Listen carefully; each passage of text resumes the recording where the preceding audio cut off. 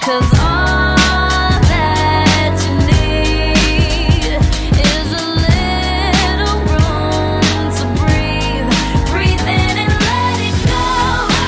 Oh, your tears are not for nothing. Let them fall. Oh, and every teardrop there is something beautiful. You are stronger than you know. Hi, my name is Margaret, and you have ventured your way into the Beautiful Collision podcast. I believe when the good and amazing, great parts of your life collide with the bad, messy, and hard parts of your life, they make you into the beautiful and amazing person that you are. On this podcast, you're going to hear stories of people from all walks of life, faiths, cultures, and backgrounds. And my hope is that you resonate with some and embrace your own story. You're back. You're back. Okay, so I hope everyone's having a good day. Today's conversation is actually with someone that I know very closely. It's my roommate. Yes, my roommate. She's great. Her name is Carrie Davis, and you are going to just love her. I know I say that every week, but you really are. We talk about a lot of things. One of the main things being traveling, diversity, because it's just a huge thing that we talk about at home, as well as we talk about what it's like to be a woman in ministry and some of the challenges of that. And then we also talk about, she has some really awesome fun facts that I think you're really going to enjoy. They're literally very, very unique to her. So I hope you just really enjoy this conversation and continue to listen to the podcast. Shoot me ideas of people that you think should be on the podcast or people that you think I should talk to. We are always willing here to take those ideas. All right, here's my conversation with Carrie. Hey everybody, I am glad that you are here with us again today. Today is actually a special guest because I am here with my roommate, yes. Carrie Davis. Hi. Yeah, hi. Hey, Froomie time. What does Froomie stand for? Froomie stands for friends and roomies. Carrie came up with it, and yes. That's what we call each other. So, but seriously, guys, I'm so glad you get to hear from her today. She's so great. She has a lot of wisdom, I think, and she's just fun to talk to. So, sweet. Yes, Carrie, why don't you introduce yourself?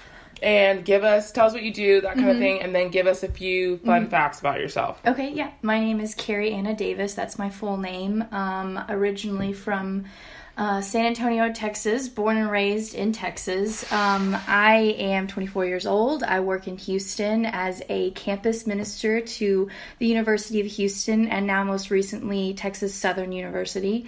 Some fun facts, two pretty interesting ones I find kind of weird, but you know what? We're just going to go with it. So the first one is that I was born with like an extra set of ureters. Now go with me. Okay. They are the tubes that go between your kidney and your bladder. So like the normal person has one on each side of your kidneys, right? Because wow. Yeah.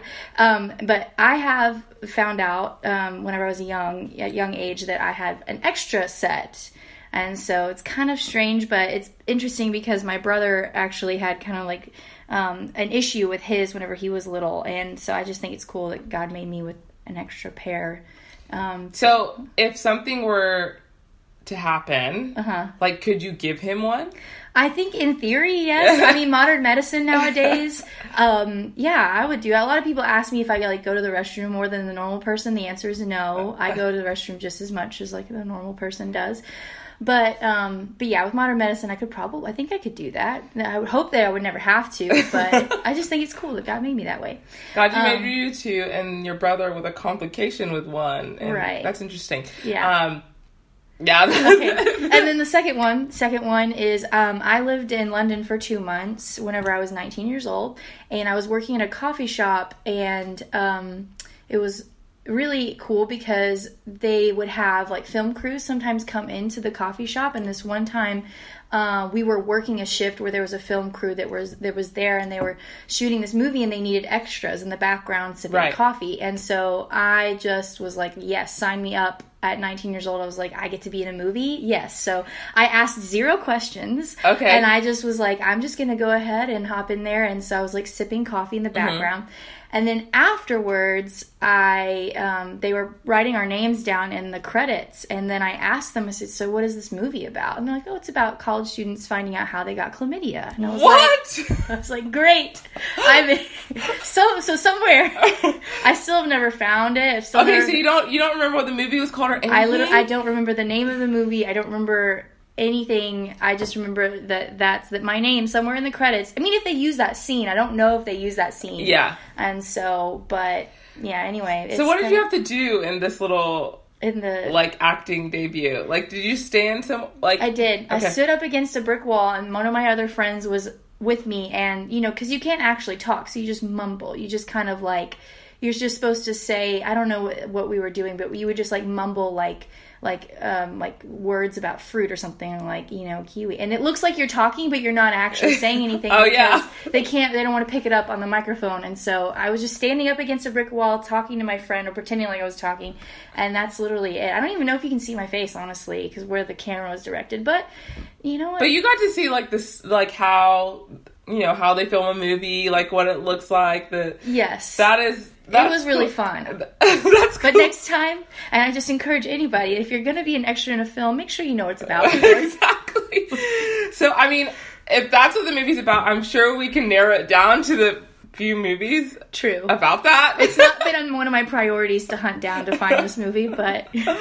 That's awesome. Okay, those are beautiful fun facts, and I love them. So, okay, first you talked about you're a campus minister. Mm-hmm. So just tell people a little bit what that means. People listening might have no idea what that means. Sure. So what a campus minister does is their calling is to the college campus. And so they're missionaries essentially to the college campus. And so wherever the students are is where you are. Mm-hmm. You engage the students and disciple them, and so really it's a lot of coffee. Yeah.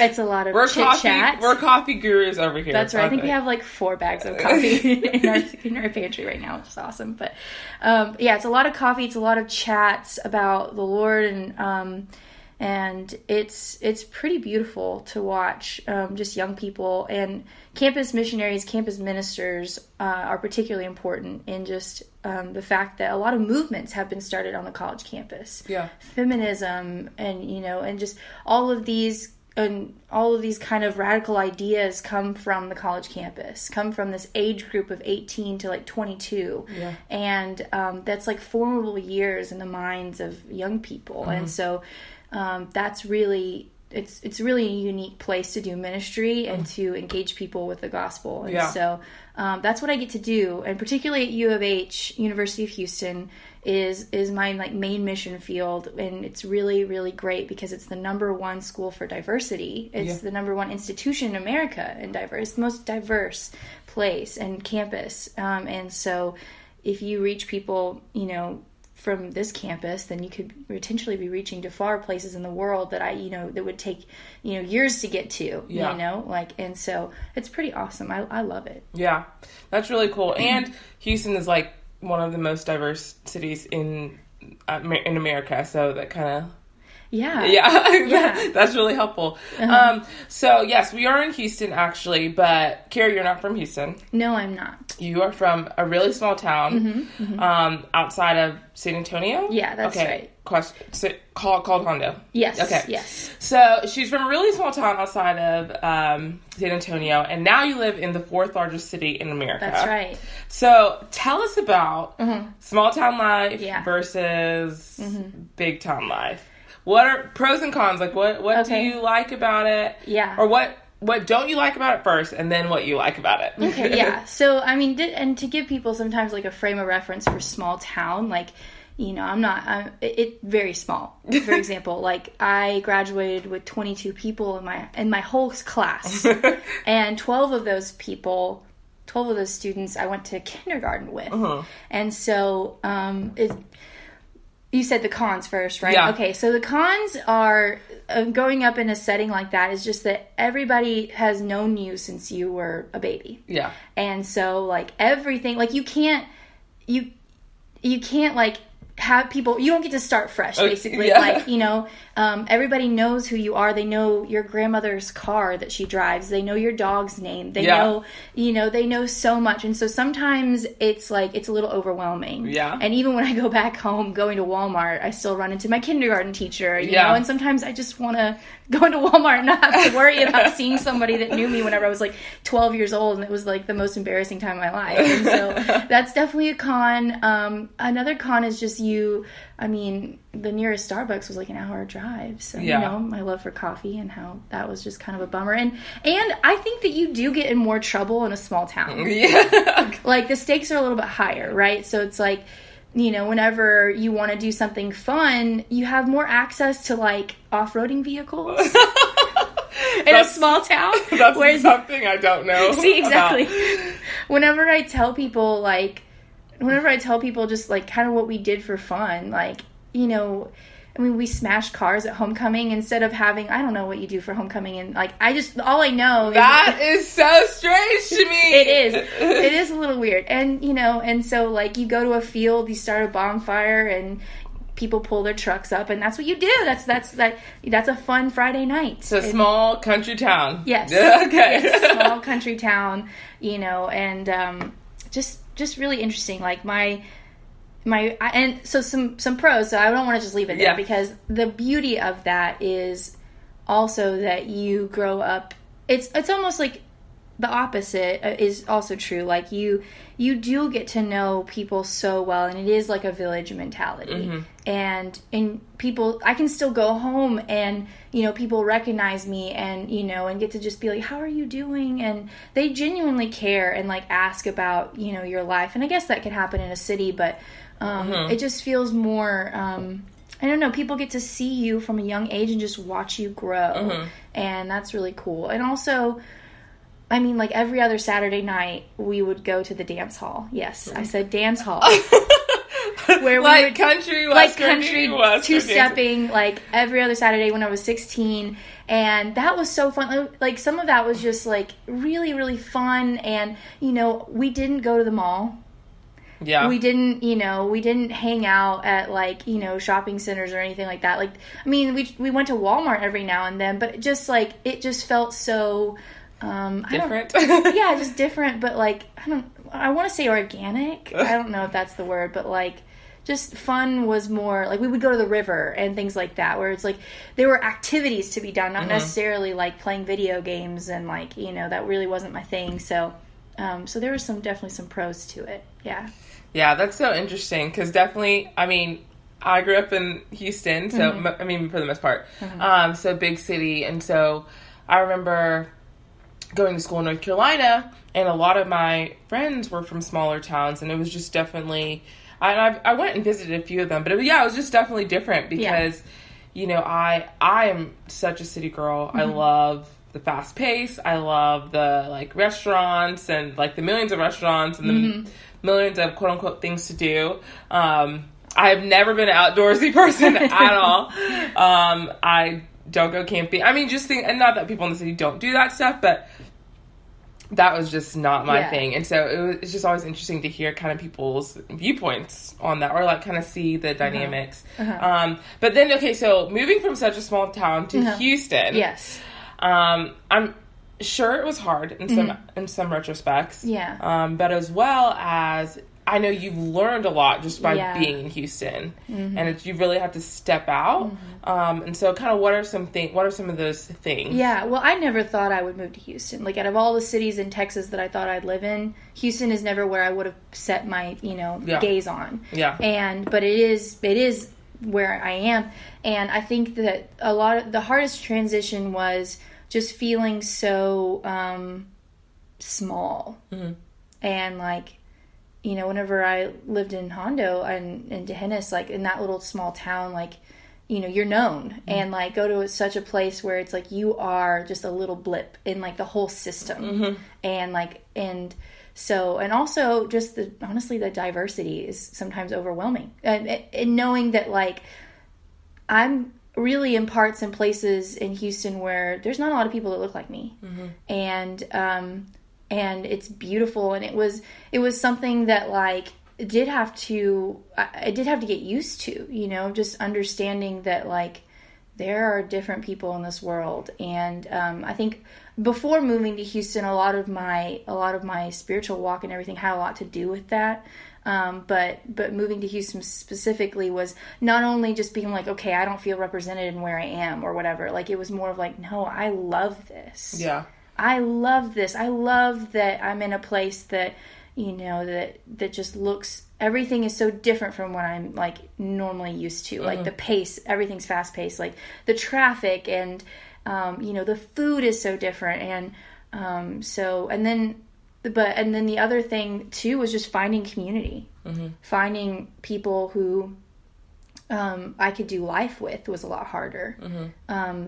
And like, you really, really have to look for it. You really have to make that a priority when you move to a city of this size. Yeah. Because you're going to have to drive 20 minutes wherever you go. Yeah. Wherever you go, it's 20 minutes. And so, you know, you have to sacrifice a lot for community in this space. Yeah. So let's just a little bit talk about, before you were saying just that diversity was new to you. So you lived in a town where everyone looked like you. And now you moved to Houston, you know, and if we're specifically talking diversity culturally and racially, it is one of the top most diverse cities, like I said earlier, in America. And so learning that, I'm sure that was new for you. Yeah. How have you, because I live with you, I know that is something that you embrace. And so how is that, explain the beauty that has come out of like learning that not everyone in America is, you know, looks like you, you know, white country, you know, the same kind of thing, like, and really expanding your horizons to hear from other people. You know, you go to a church where we have a lot of elders that are of different races, African American, Asian. So, I mean, you're even the people that you glean from and that are, you know what I mean? Yeah. I think that, like, well, the change that happened in my heart is really whenever I became a Christian. Yeah. I absolutely love and strive to make sure that it's in my life. Yeah. And that was because whenever I was 17, I went on a mission trip. I thought I was a Christian, but I went on this mission trip to India, and I was more or less thrown into a place and a people that everything was against what I was raised and comfortable with. Yeah. And so, and I witnessed people who looked so different from me, ate differently, like they spoke so differently from me, and they loved the Lord with more of a fervor and passion than I'd ever seen in my life.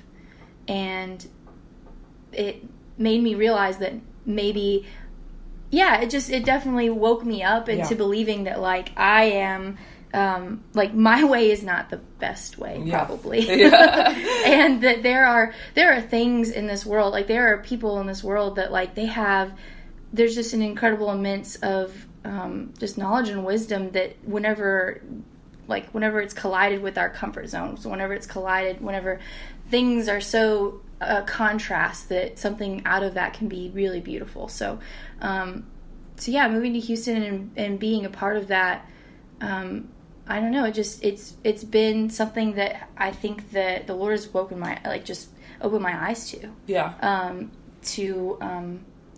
To just loving it and absolutely needing it in my life, because I know that whenever you get around people who think a lot like you and who look a lot like you, your ideas are not going to change and about things in this world. Yeah. You know, and you are most likely just going to conform. Yeah. And that's not what the Lord tells us to do. Yeah. You know, and so, and that's not what heaven looks like either. Yeah, exactly. We're not all going to be.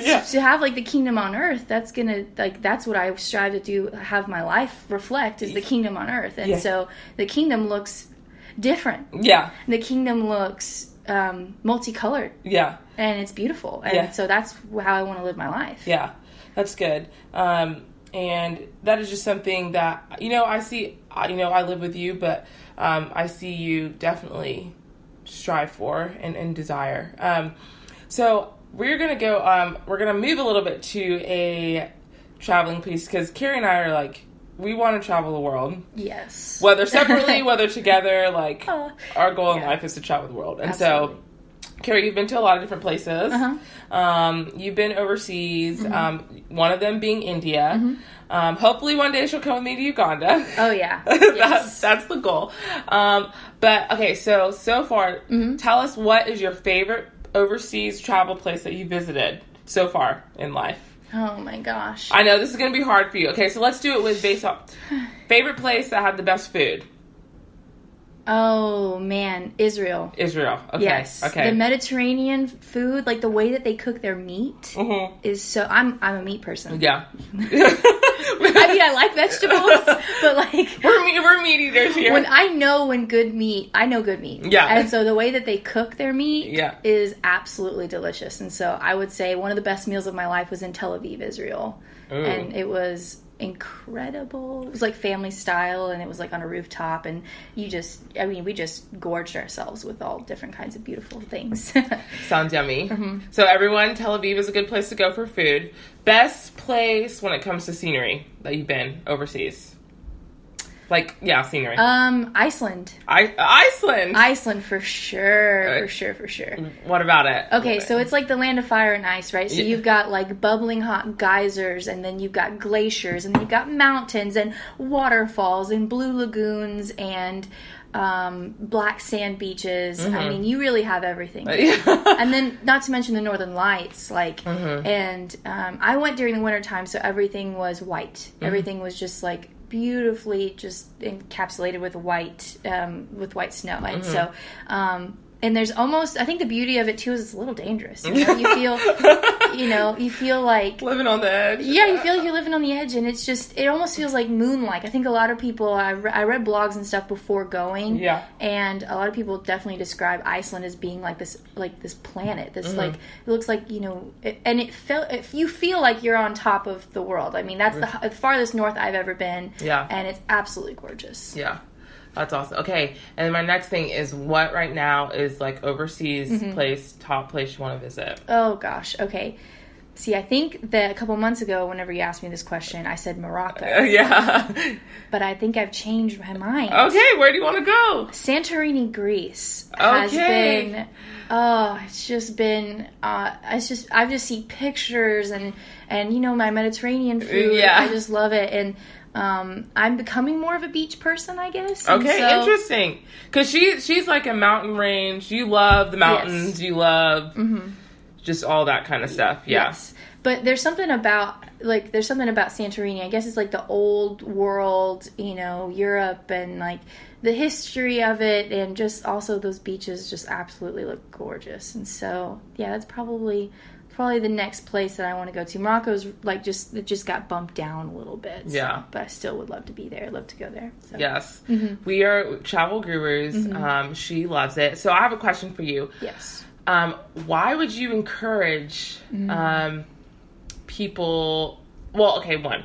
So something that I love when traveling, I love to go see the new sites and the new city. I mean, the city and that kind of stuff. But I think one of my biggest things is I like to be in the presence of culture. So I like to do what the everyday locals are doing when I'm in another city. So, I mean, the touristy things are cool at times, but a lot of times I would rather like be doing what they locally do because I want to experience their culture. And I know you have a little bit of a taste of that, and you love that. And because you just have this passion to experience different cultures and experience that piece. And we kind of talked about it a little bit when we were talking about diversity.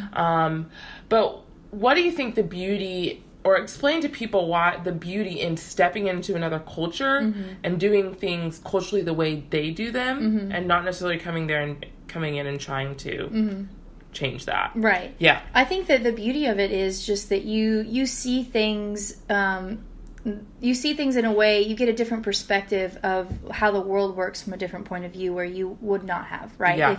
If you were just doing it. And I've traveled with people that they just try to fight it, right? You know what I mean? Yeah. Like you travel with people and it's just like they're so concerned with like, this is not how I do things. Yeah. And it's just like you cause yourself so much more strife and like, Yeah. you know, and discomfort if you were to just give yourself over, right, to the way things are done, and trusting that they've been doing this for a lot longer. And so whether or not it's like something that you think is right, the way that you would do things, you have to trust like this civilization's probably been around way longer than yours. And so, Exactly. And so they know what they're doing. And yeah, just seeing things from a different perspective and potentially opening your eyes to learning something new. And that it's a really beautiful thing. And anytime you discomfort yourself, you're going to open yourself up to a greater understanding and like in seeing it's a beautiful thing, and you come out of it more wise and more informed than you would if you just, you know, kept fighting it basically. So and one thing I feel like I've noticed too, traveling, and I'm not saying I have all this many people and that I just travel all the time, but the places that I have been, I think in different cultures you just see, you know, for those of you listening that are Christians, like in different cultures I feel like you see more of God's character. Oh yeah. Like I feel like God has implemented himself into all of us, into all different cultures. There's like characteristics of God that are embedded in certain cultures, and I mean in all different cultures. And I think in certain cultures, like when you let yourself experience it and experience it the way they do it, there's characteristics of God that are maximized that you may have not seen just living within the culture that you know or the people that you know. Absolutely. You know what I mean? Yeah. Oh yeah, for sure. So I love that you said that, because I think I'm the same way. It's like, oh, there's so much. My eyes are open to this, more to this characteristic of God, or like the love of God, or in a way that I couldn't have experienced. Yeah, and I think you just it kind of forces you to get over yourself. Yeah. Tell him, Carrie. I mean, sorry to be so blunt. I mean, sorry, not sorry, but it does. It forces you to get over yourself and realize that the world is so big and it's so absolutely amazing. And if you understand that, you just can become more of a servant to people. Yeah. Whenever you understand that maybe the way you do things and maybe the way you see the world is not the best way. The best way. Or the only way. Or the only way. Or the only way. So I encourage, I mean, I know we're biased. I know we're having this conversation being biased, but I can't think of how traveling would not benefit someone. Yeah. But you know, I'm kind of a radical when it comes to traveling. I want to go to places that like, I'm just absolutely the only person that would, they don't speak the language, right? The food is so different, like, you know, because you can travel and you can go to places that are, like, still kind of the same as the way that you would live in life, but, like, go to the places where no one looks like you, no one talks like you, and figure it out. Like, in 2016, I went to India for a month, and I went into villages where they had never seen a white woman before. Remote kind of villages, and they were like literally looking at my freckles. I have freckles, by the way. They were looking at my freckles and they were kind of like, you know, what are these? And it was absolutely incredible. Yeah. And she went by herself, by the way. A woman going by herself. She didn't go by herself. And I mean, I love that story because, again, you know, people listening, the thing with Carrie, and I'm just going to toot her horn right now. Oh my gosh. But because there's also some of this thing of like we were talking about, you go into a culture and you impose everything, you know, on them. Like, you impose your idea, this is how the way you do things. But I think the beautiful thing about Carrie is when she goes on these trips, it's like, I just want to do what it is that you do. So tell me what to do, tell me how you eat, like, tell me where you go about, you know, like, tell me what it is. You do it, and I'm going to do it like you. Yeah. And I'm going to just love you like that. Yeah. You know what I mean? Yeah. Well, and then my friend and I have this really great F word that we use within missions and traveling. Oh, yeah. You have to be flexible. That's the F word. Flexible. Flexible.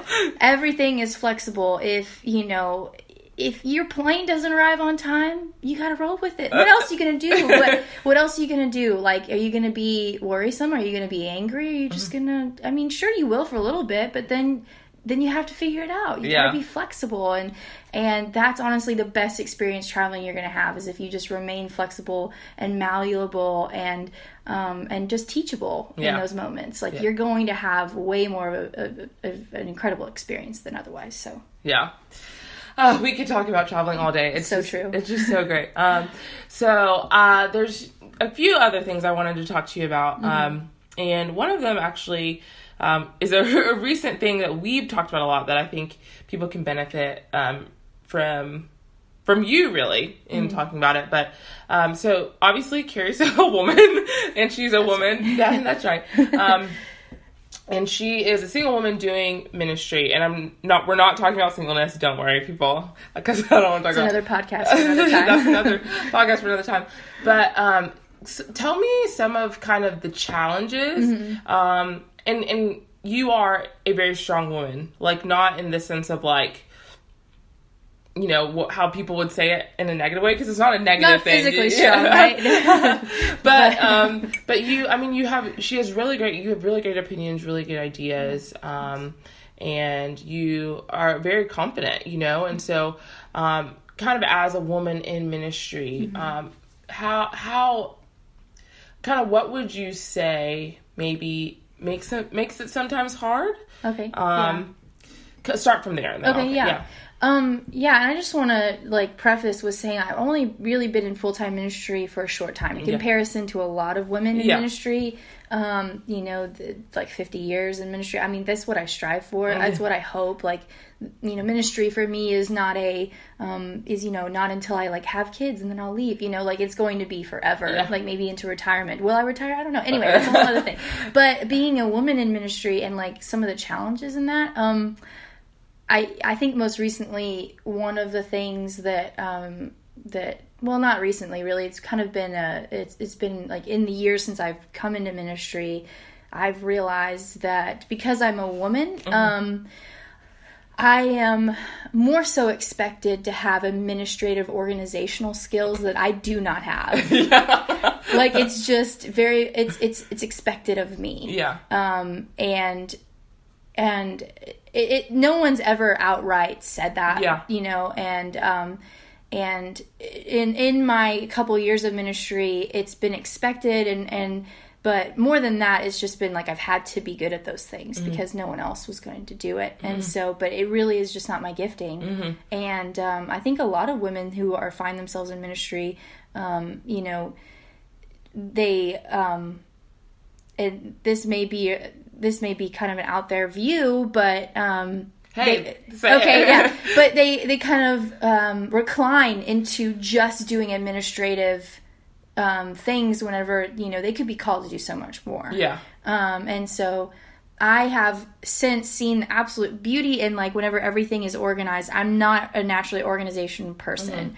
And so it's something that I've had to grow and work on a whole lot, and understanding that the ministry that God has called me to do will go better whenever things are organized. It will be better. It will be more fruitful. But anyway, that's just something that I've noticed. And so that's kind of hard. And then other times too, I think that being a woman in ministry is like, you know, that we may not, other people may assume that we don't want to be a part of those philosophical, like theological, like conversations. And you know that that's not me. Like, I love to be a part of those conversations. I love to debate and have those things. And I think that the intellectual conversations, the things about theology, the things about, you know, so I think that sometimes it's reserved, for like people think that that's just reserved for men, and that those are that's the way that they think, and so and that's been interesting too, of just like I want to be part of those conversations, like, you know, put me in there, coach, basically sort of thing, like put me in, coach. tap my hand, we'll talk about theology too. And but you know, I do want to, like, the church that I do like ministry out of, City Life, that you and I both go to, they have just been absolutely incredible in calling me into like the fullness of my calling, which is like, hey, we know that you can disciple women, but also, you know, you can organize things, like you can plan events. Like, we believe that this is a skill that you can develop. And also, you know, praise God, also like understand, like giving me a platform to even preach that, like that one time. And she preached, y'all, and she at our church and brought the word, killed it. And that was something that it was like I never thought could be possible, and a lot of people told me that I couldn't do. Yeah. It's actually, it's a very, very like well known but not spoke of like thought process that like that women shouldn't preach in a body. Yeah. At the pulpit, basically. And so our church just isn't that way, and they understand the value of having a woman's perspective and understanding that they can talk scripture, they can, you know, regurgitate the word, and it can be powerful as well. So I do want to absolutely just like encourage anybody, like find a church that, you know, you feel like you have a space for that. A space for that, and that's good. And I think I agree. There's so much of that growing up too, like that's what you felt. And I think recently, and it was like people discipled me, or, you know, women would disciple other women.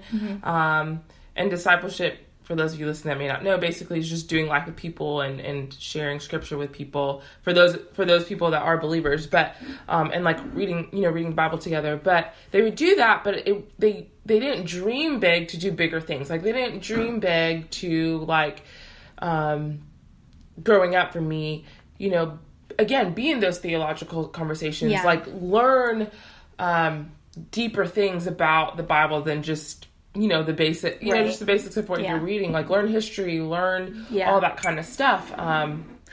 And I also want to say too, and something that I've learned is that I know that God has called me to do evangelism. Yeah. And I think that that's also something has been primarily like monopolized by men. It's just like only men can do evangelism. Yeah. You know, and that's just not backed up in scripture. So I also wanted to say one of the hard things too about being a woman in ministry is just thinking that like I can't be as effective as a man doing evangelism. Yeah. And by evangelism I mean like sharing the gospel, but like engaging someone that like you don't know. Yeah. Like that you're literally just walking up to for the first time and saying, "Hey, do you know about this?" And it is incredibly intimidating a lot at first, but anyway, but being a woman in ministry, but it's just there are different giftings, but neither woman or man are like in scripture are told that like it's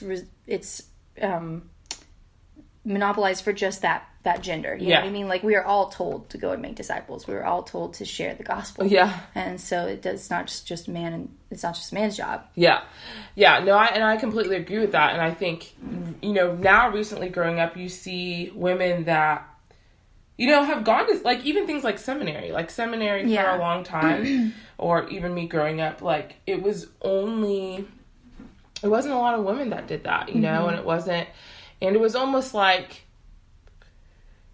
if they did that, it was only because they were going to speak to women that they couldn't, I'm not saying decide, but they couldn't speak to men, and men could gain something from what they're saying, from their perspective. Yeah. And I see that changing a lot more now in this time, you know, day and age.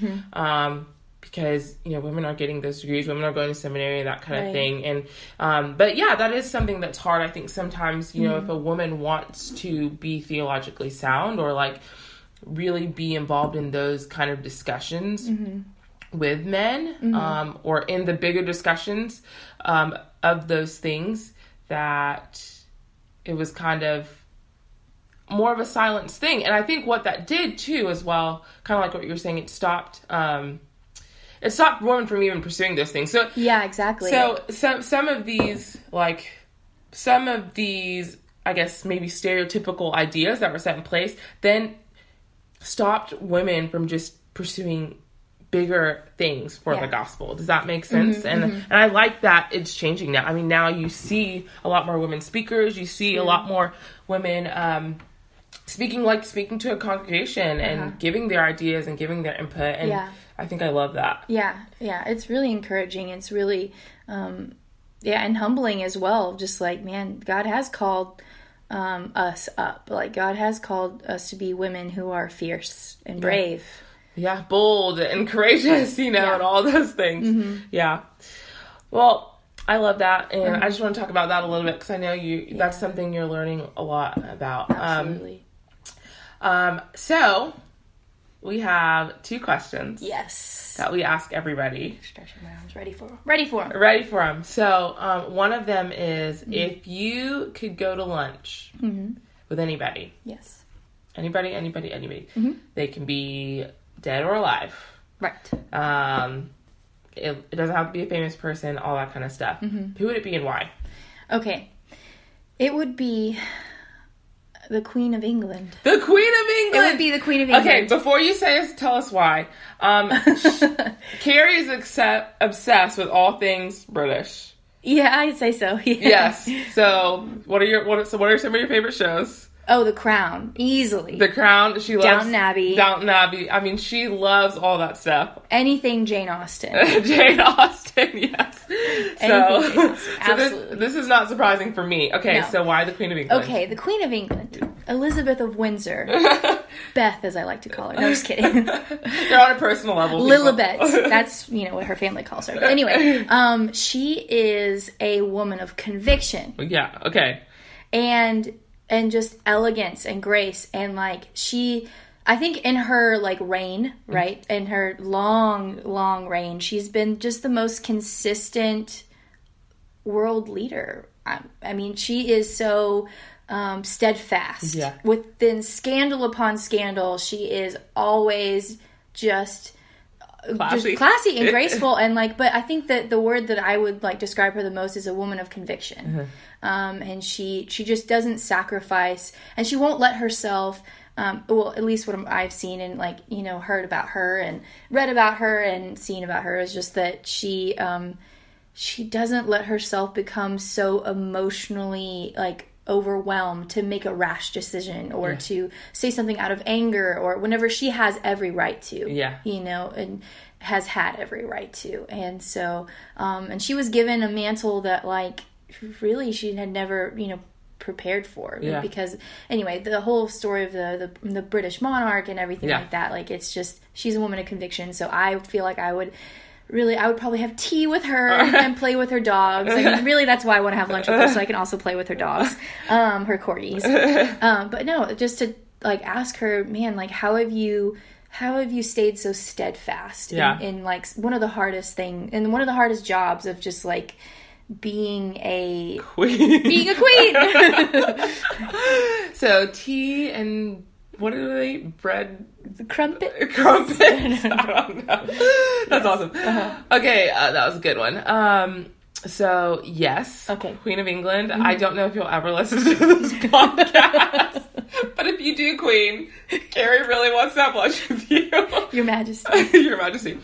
Okay, the next question is encouragement, and encouragement is just a thing that I love. Margaret does so well, by the way. So if you can encourage anyone right now, you're going to say it to them as if you are sitting in front of them, encouraging them. But what would you tell? Who would it be? What would you tell them? Yeah. And go ahead and give them that encouragement. Okay. Well, you know this person. The person is Randy Willis. And Randy Willis, you have been my youth pastor since I was 12 years old. You've known me since I could think like an adult person, being 12, and didn't, you and your wife Eleanor, but to you specifically, being a 20-something-year-old man and seeking out the friendship of a 12-year-old girl was really annoying, and just inviting me into your home and not just making me about being a job and being a youth pastor, but you for the first time I really knew.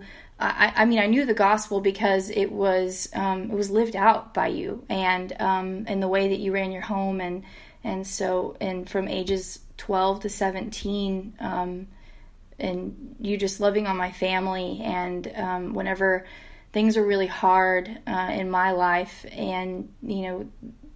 you always encouraged me and wouldn't let me sit in my mess. Yeah. And then also made it possible for me to go to India for free. And that's where God changed my life. Yeah.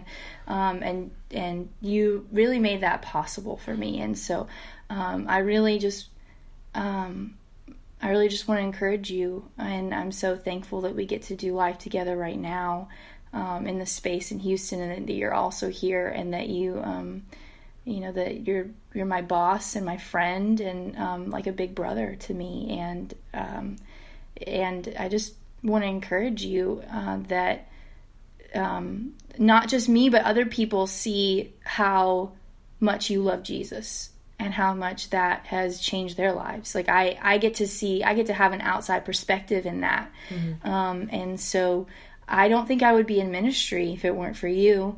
I don't think that the lives that the Lord has touched because of me wouldn't be possible, but because of you and because of your faithfulness, and because I've done a lot of dumb things in my life, and you've never looked at me with contempt or resentfulness, and always encouraged me, and never looked down on me for being a young girl or whatever. And also just seeing the dad that you are now, and knowing that that you were just a newlywed whenever I met you, and now you're a father, and the way that you raise those boys is absolutely incredible. And I hope that I can be half of the parents that you and Eleanor are. And just in this time in y'all's life, I just want to encourage y'all to be quick to rejoice and quick to have joy in your home. And so and that you have a Carrie. Yeah. That your Carrie loves you and thinks the world of you and those boys and your wife. And so I could keep going, Margaret, but I'll stop there. Yes, so it was so good. Carrie, thanks for coming on. Thank you. I enjoyed you. You're not going anywhere because you live with me, so. That's true. But thanks for coming on, and I'm sure the guests enjoyed you, and love hearing your perspective on things. Oh, thank you. Thank you for having me. Yes. Say bye to the guests. Bye, everybody. See you later.